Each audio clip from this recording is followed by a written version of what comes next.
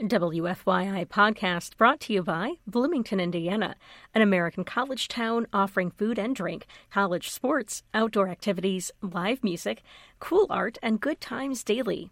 Everyone is welcome in Bloomington. More information at visitbloomington.com. A Democrat in the Senate race, Curtis Hill for governor, plus the latest school voucher report and more. From the television studios at WFYI, it's Indiana Week in Review for the week ending June 16th, 2023. Indiana Week in Review is made possible by the supporters of Indiana Public Broadcasting Stations. This week, former longtime alcohol lobbyist Marc Carmichael is Indiana Democrats' first candidate this cycle to announce a bid for U.S. Senate. Carmichael would face an uphill battle against the likely Republican candidate, Congressman Jim Banks. Carmichael spent nearly 5 years in the Indiana House of Representatives in the late 80s and early 90s. He also ran an unsuccessful campaign for Congress in 1996. Carmichael spent 2 decades as head of the Indiana Beverage Alliance, a trade association for beer distributors, before retiring in 2020. In a statement announcing his candidacy, the Democrat laid out 10 policy positions he'd work towards as a U.S. Senator, chief among them codifying abortion rights. He says he'll also seek to ban, in his words, military-style assault weapons, take immediate action on climate change, and support LGBTQ youth. The last Indiana Democrat to win a race for U.S. Senate was Joe Donnelly more than a decade ago.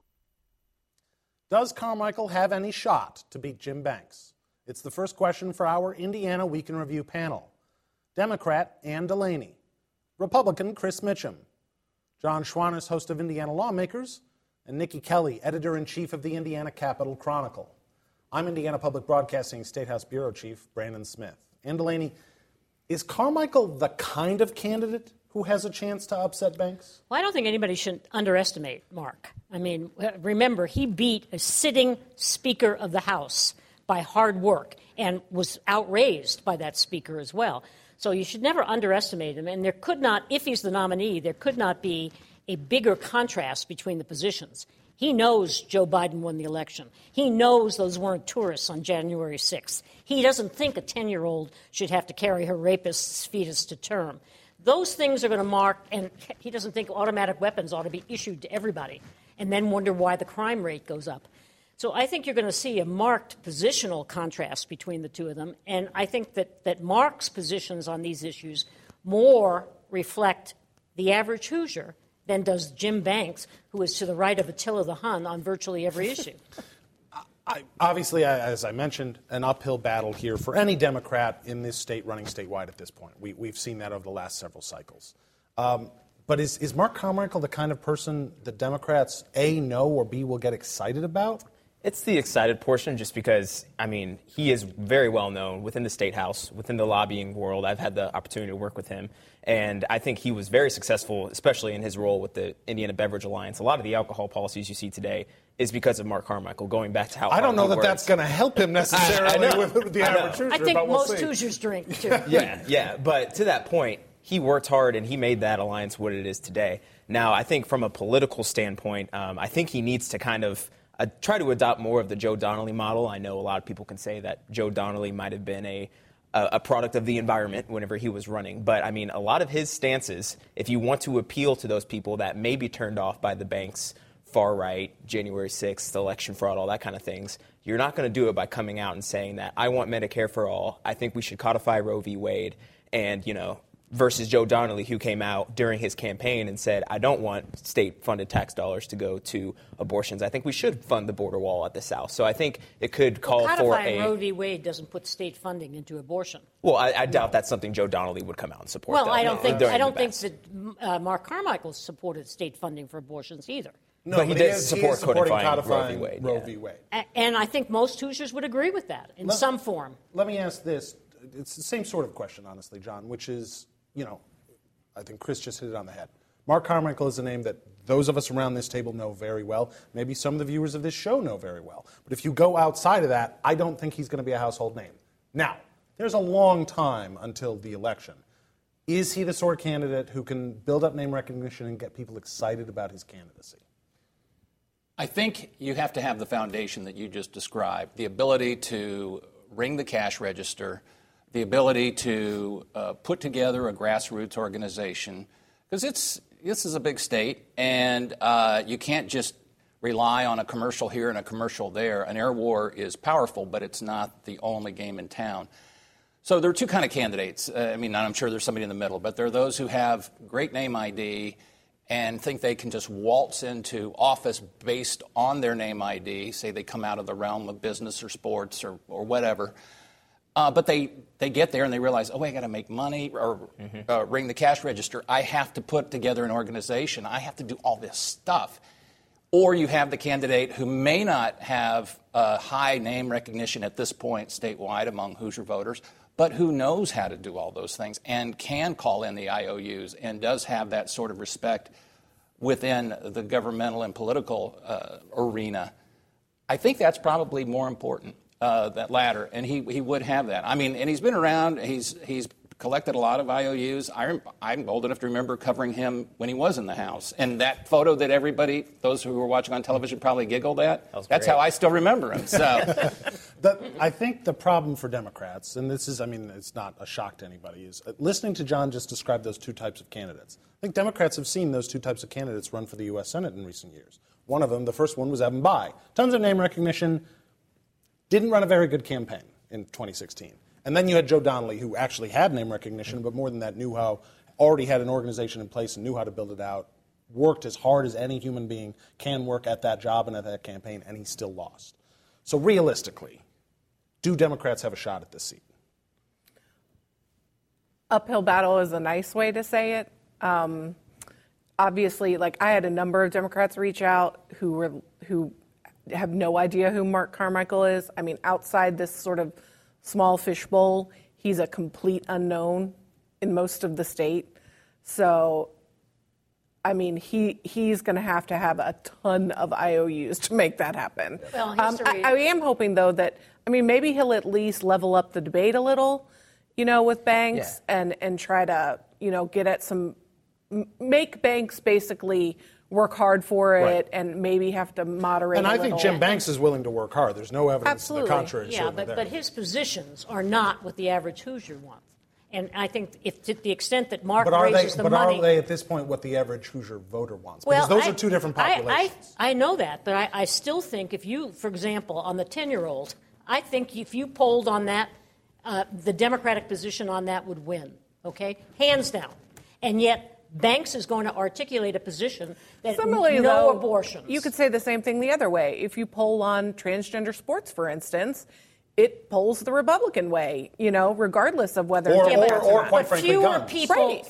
people are going to cast their vote only on transgender sports. You know what? It doesn't. More women are going to think that voters are out there, thinking about reflecting on their views and coming to some sort of mental consensus about what should take place in our society, and then they compare that with the candidate. That doesn't happen. Basically, people emerge from under the rock, a lot of people, and then they go and that's true. The Republican candidates, and then they say R or D. Numbers. That's what, sadly, what it comes down to. All right.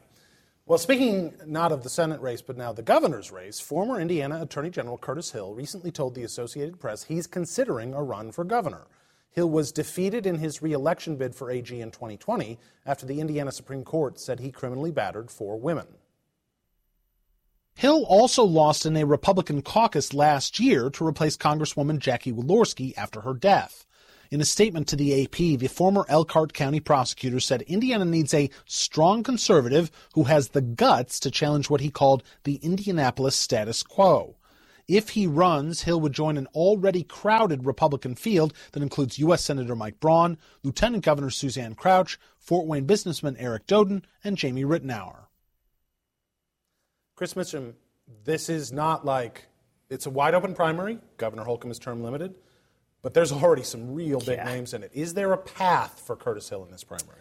There's a path. There's always a path for anybody to hops in, but how wide that path is certainly up for discussion. And I think the path you saw when in the 2nd Congressional District to replace Jackie Walorski, Curtis Hill finished in 2nd. Now, he did get into the race kind of late, and he finished a distant 2nd, but that shows you that he has a base. The people that still are still familiar with him when he ran for AG and when he got the most votes in the state for that race, he has a base. Now, can he translate that base to the governor's race?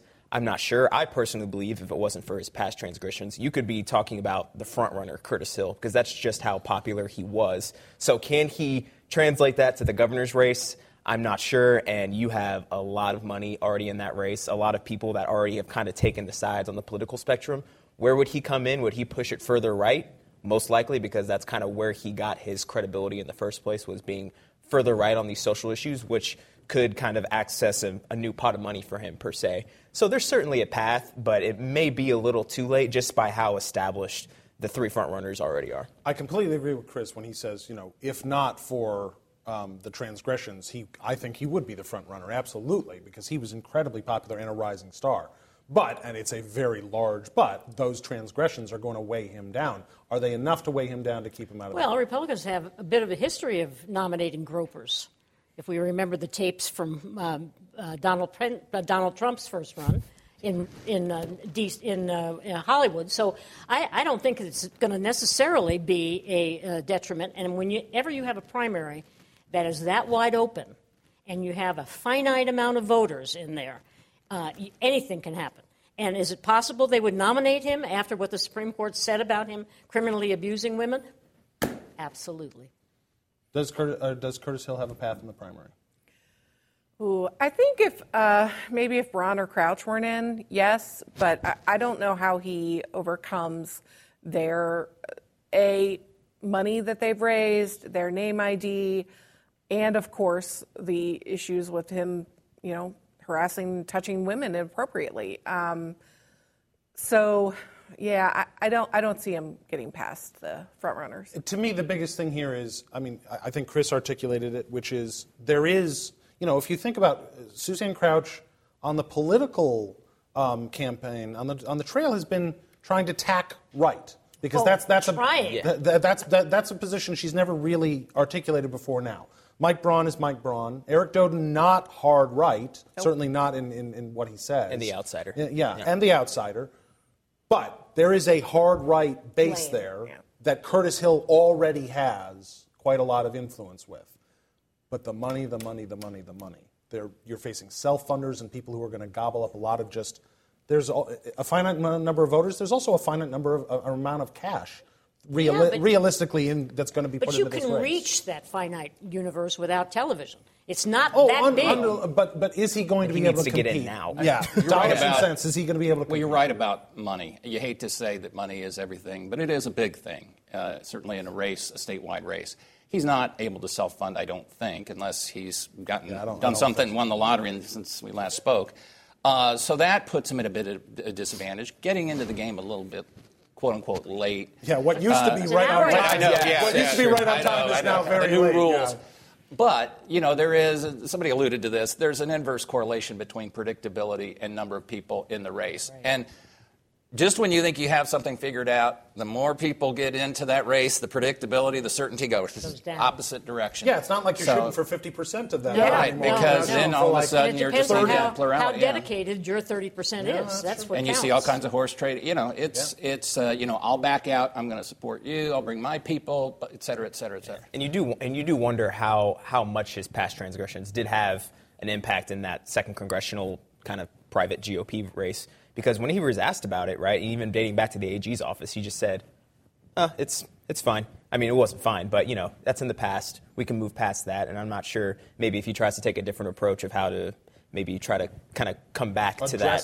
To the address that people could be in pathway. To your point, he had a solid little base of support in that 2nd District precinct caucus, or in that caucus, but it was a distant second. I mean, Rudy Yakim won on the first ballot in a large field of candidates, which is hard to do with that many candidates in a private caucus. So we'll see. Time now for viewer feedback. Each week we post an unscientific online poll question.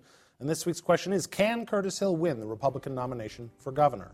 A, yes, or B, no. Last week's question was, will Micah Beckwith be the GOP nominee for lieutenant governor?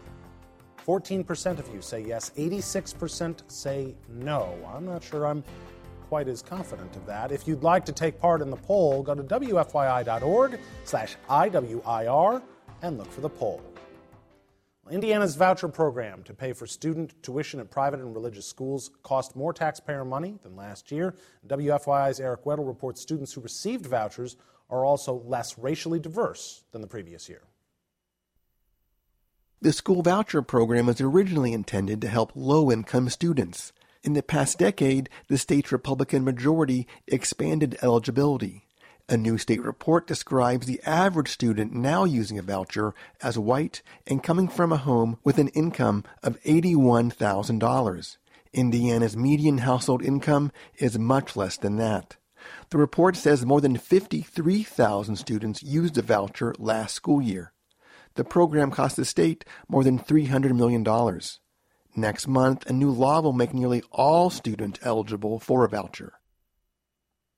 Nikki Kelly, quite frankly, especially after what the legislature just did this past session, does it matter anymore who the voucher program serves? I mean, it matters in the sense of we need to know where the state dollars are going. I mean, for all intents and purposes, after the new law goes into effect July 1, it covers virtually every child in the state. Except the wealthiest of the wealthy. Correct. But, yeah, virtually. It's like 3% that it won't cover. Yeah. So, but I do think it is important for us to know who we're giving the money to. I mean, you know, if it ends up skewing even more all white, all rich, all, you know, suburban, you know, I mean, at some point, it's an unfunded liability that's going to rival. Keep going. That's just going to keep rivaling the other, and so our traditional public schools. So I hope that lawmakers read these reports, although I'm pretty sure they would, at least Republicans, would be pretty happy with it. Yeah, to that point, in the sense that it doesn't matter who it serves, I guess the way I'll ask it to you, which is to Republicans, does it matter who it serves as long as whoever wants it gets it? Not to the people who envisioned this whole thing back, a decade ago and were the architects of it. I think they'd be very happy to see it be truly universal, which, again, for all practical purposes it is. And if that means that families, well-heeled families, are sending kids to private school using vouchers and they would have gone to those same schools otherwise, so be it. The question is, there isn't any... people are, one of the arguments we heard this session was 93% of people go to public school. So we're only talking about 7%. Well, there's no cap, there's no guidelines. I remember when that was 2%. Right. And theoretically, let's play, in theory, if you had enough people getting into the education business, and they tend to draw the dollars in education tend to get people into the game, you could have 80%. Again, not likely. You could have it the other direction. Yeah. And then you don't roll it back because that's the real challenge. Yeah. Good luck to anybody who goes and tells people, especially the well-heeled individuals who have political clout, and can say, you're trying to take away this hard-earned benefit. It's not hard-earned. It's a gift. Let me ask this. This breakdown was largely about who the student is. But is the more important question, especially now that it is virtually universal, is the more important question going to be outcomes? Are we actually serving these students that we are giving public dollars to as well as we could be if they were being served in a public school? There was a push for that, right? I mean, Senator Ryan Mishler, the chairman of the Appropriations Committee, basically said he's not the biggest fan of this because there's no accountability. There's no outcome. We need to be focusing on these outcomes. And as of right now, I don't see the outcomes necessary in order to have this huge expansion of eligibility. So I definitely think there is a voice, not only Senator Mishler, but maybe those in the Senate caucus and maybe even some in the House Republicans as well, that want to focus on the outcomes. And information like this is never bad. Yeah, it's exactly kind of what we expected, more wealthy, typically more white people getting more involved in this. But I'm hoping with these numbers, we can also start talking about outreach and how, if we do see that maybe the black population, compared to the white person, disproportionately is not raising fast enough. That's where we can kind of start, ideally, targeting those demographics to try to push this program further. This is a classic bait and switch Republican. Remember when this started? It was supposed to take poor kids out of failing schools. That's what it was supposed to do. Where are we now? We're now going to be subsidizing Park Tutor, is what we're going to be doing. Okay? Park Tutor doesn't take vouchers. Oh, okay. Well, then for now. For now. That's on the rise as well. But that issue aside, I don't understand why rural Republicans put up with this. You don't have choice in a lot of these rural counties. And what they're doing is taking money from the institutions that these people in rural counties value, their schools, and you're taking it away to put it into metropolitan areas for rich people. And for the first time in the more than decade since, we finally saw that start to rear its head in the Senate Republican caucus this year. But let me ask you this, Nikki, because we just talked to this week, the Legislative Council met. We talked to Senator Rod Bray and Speaker Todd Houston about some things. And one of the things that Roger Bray said, because it was one of the study committees, is the thing that keeps him up at night is Medicaid. It's the fastest growing part of the Indiana budget. Till now. And that's absolutely true, certainly in the dollars. But if we're talking about percentage increases, the fastest growing part of the budget is the voucher program. And that doesn't seem, the Senate's a little different let's be than the fair. House. They're Republicans, and so they're going to be more concerned about a program that's helping rich people they don't think are their voters than a program that is helping their voters. All right. General Motors this week finally announced a multi-billion-dollar investment to build its electric vehicle battery plant in St. Joseph County. WBPE's Marc Carmichael reports on the decision's impact. General Motors and Samsung will build a battery plant on nearly 660 acres of land in western St. Joseph County, the companies announced on Tuesday. Estimates for the plant call for a $3.5 billion investment that will create thousands of construction jobs and around 1,600 full-time jobs once the plant is completed.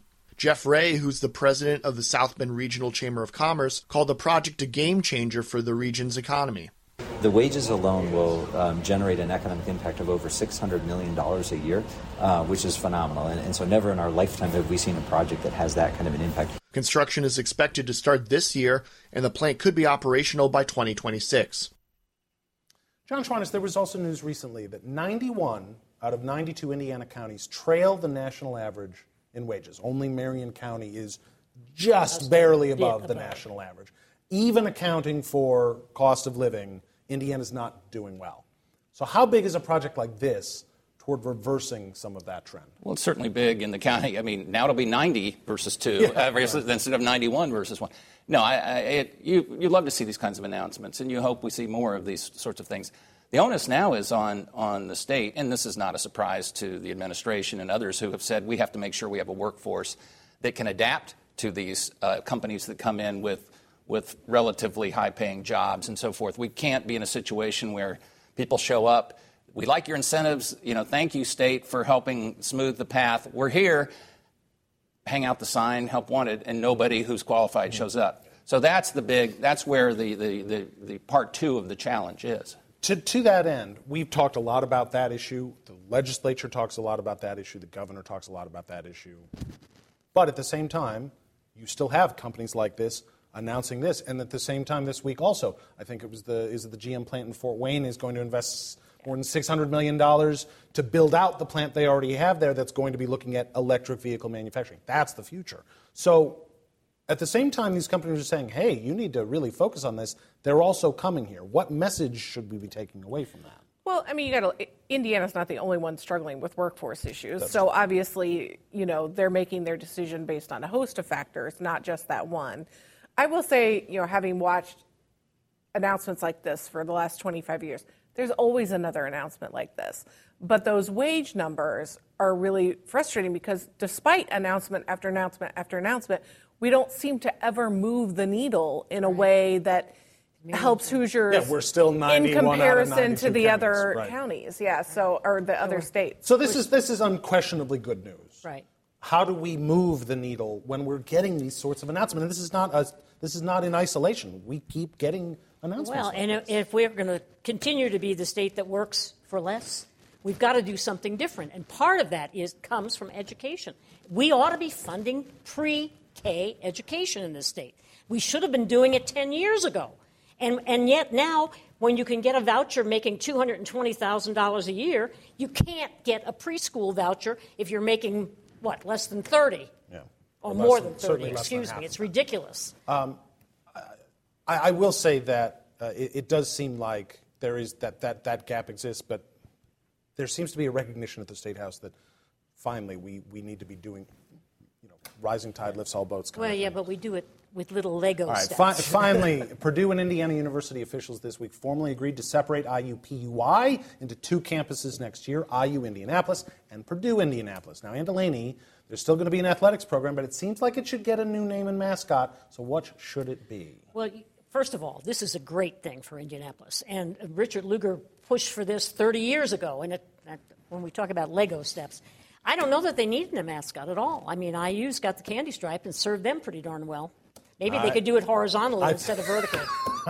Horizontal candy stripes instead of vertical. I'm not sure there's enough distinct branding. Doesn't make you look Nikki, thin. you had one for us. I mean, Fort Wayne went with the mastodon, so I think maybe following that tradition, maybe the fireflies, because we did state insect. Though I don't think that's very menacing or. I don't know. You can make a menacing firefly. In Stanford, you have the trees, which is hardly menacing. Yeah, that's true. How about the Capitals? I mean, it is a capital city. It's right near the State House. As an IU-PUI grad, I'm disappointed, but the Speedway is right there. Let's connect the two. Something like that. Something like that. No, the Racers were a hockey team. So were the Checkers. I just stole all those names from past teams. Let's go back to the candy That's stripes. Indiana Week in Review for this week. Our panel is Democrat Ann Delaney, Republican Chris Mitchum, John Schwannis of Indiana Lawmakers, and Nikki Kelly of the Indiana Capitol Chronicle. You can find Indiana Week in Review's podcast and episodes at wfyi.org/IWIR or on the PBS app. I'm Brandon Smith of Indiana Public Broadcasting. Join us next time, because a lot can happen in an Indiana week.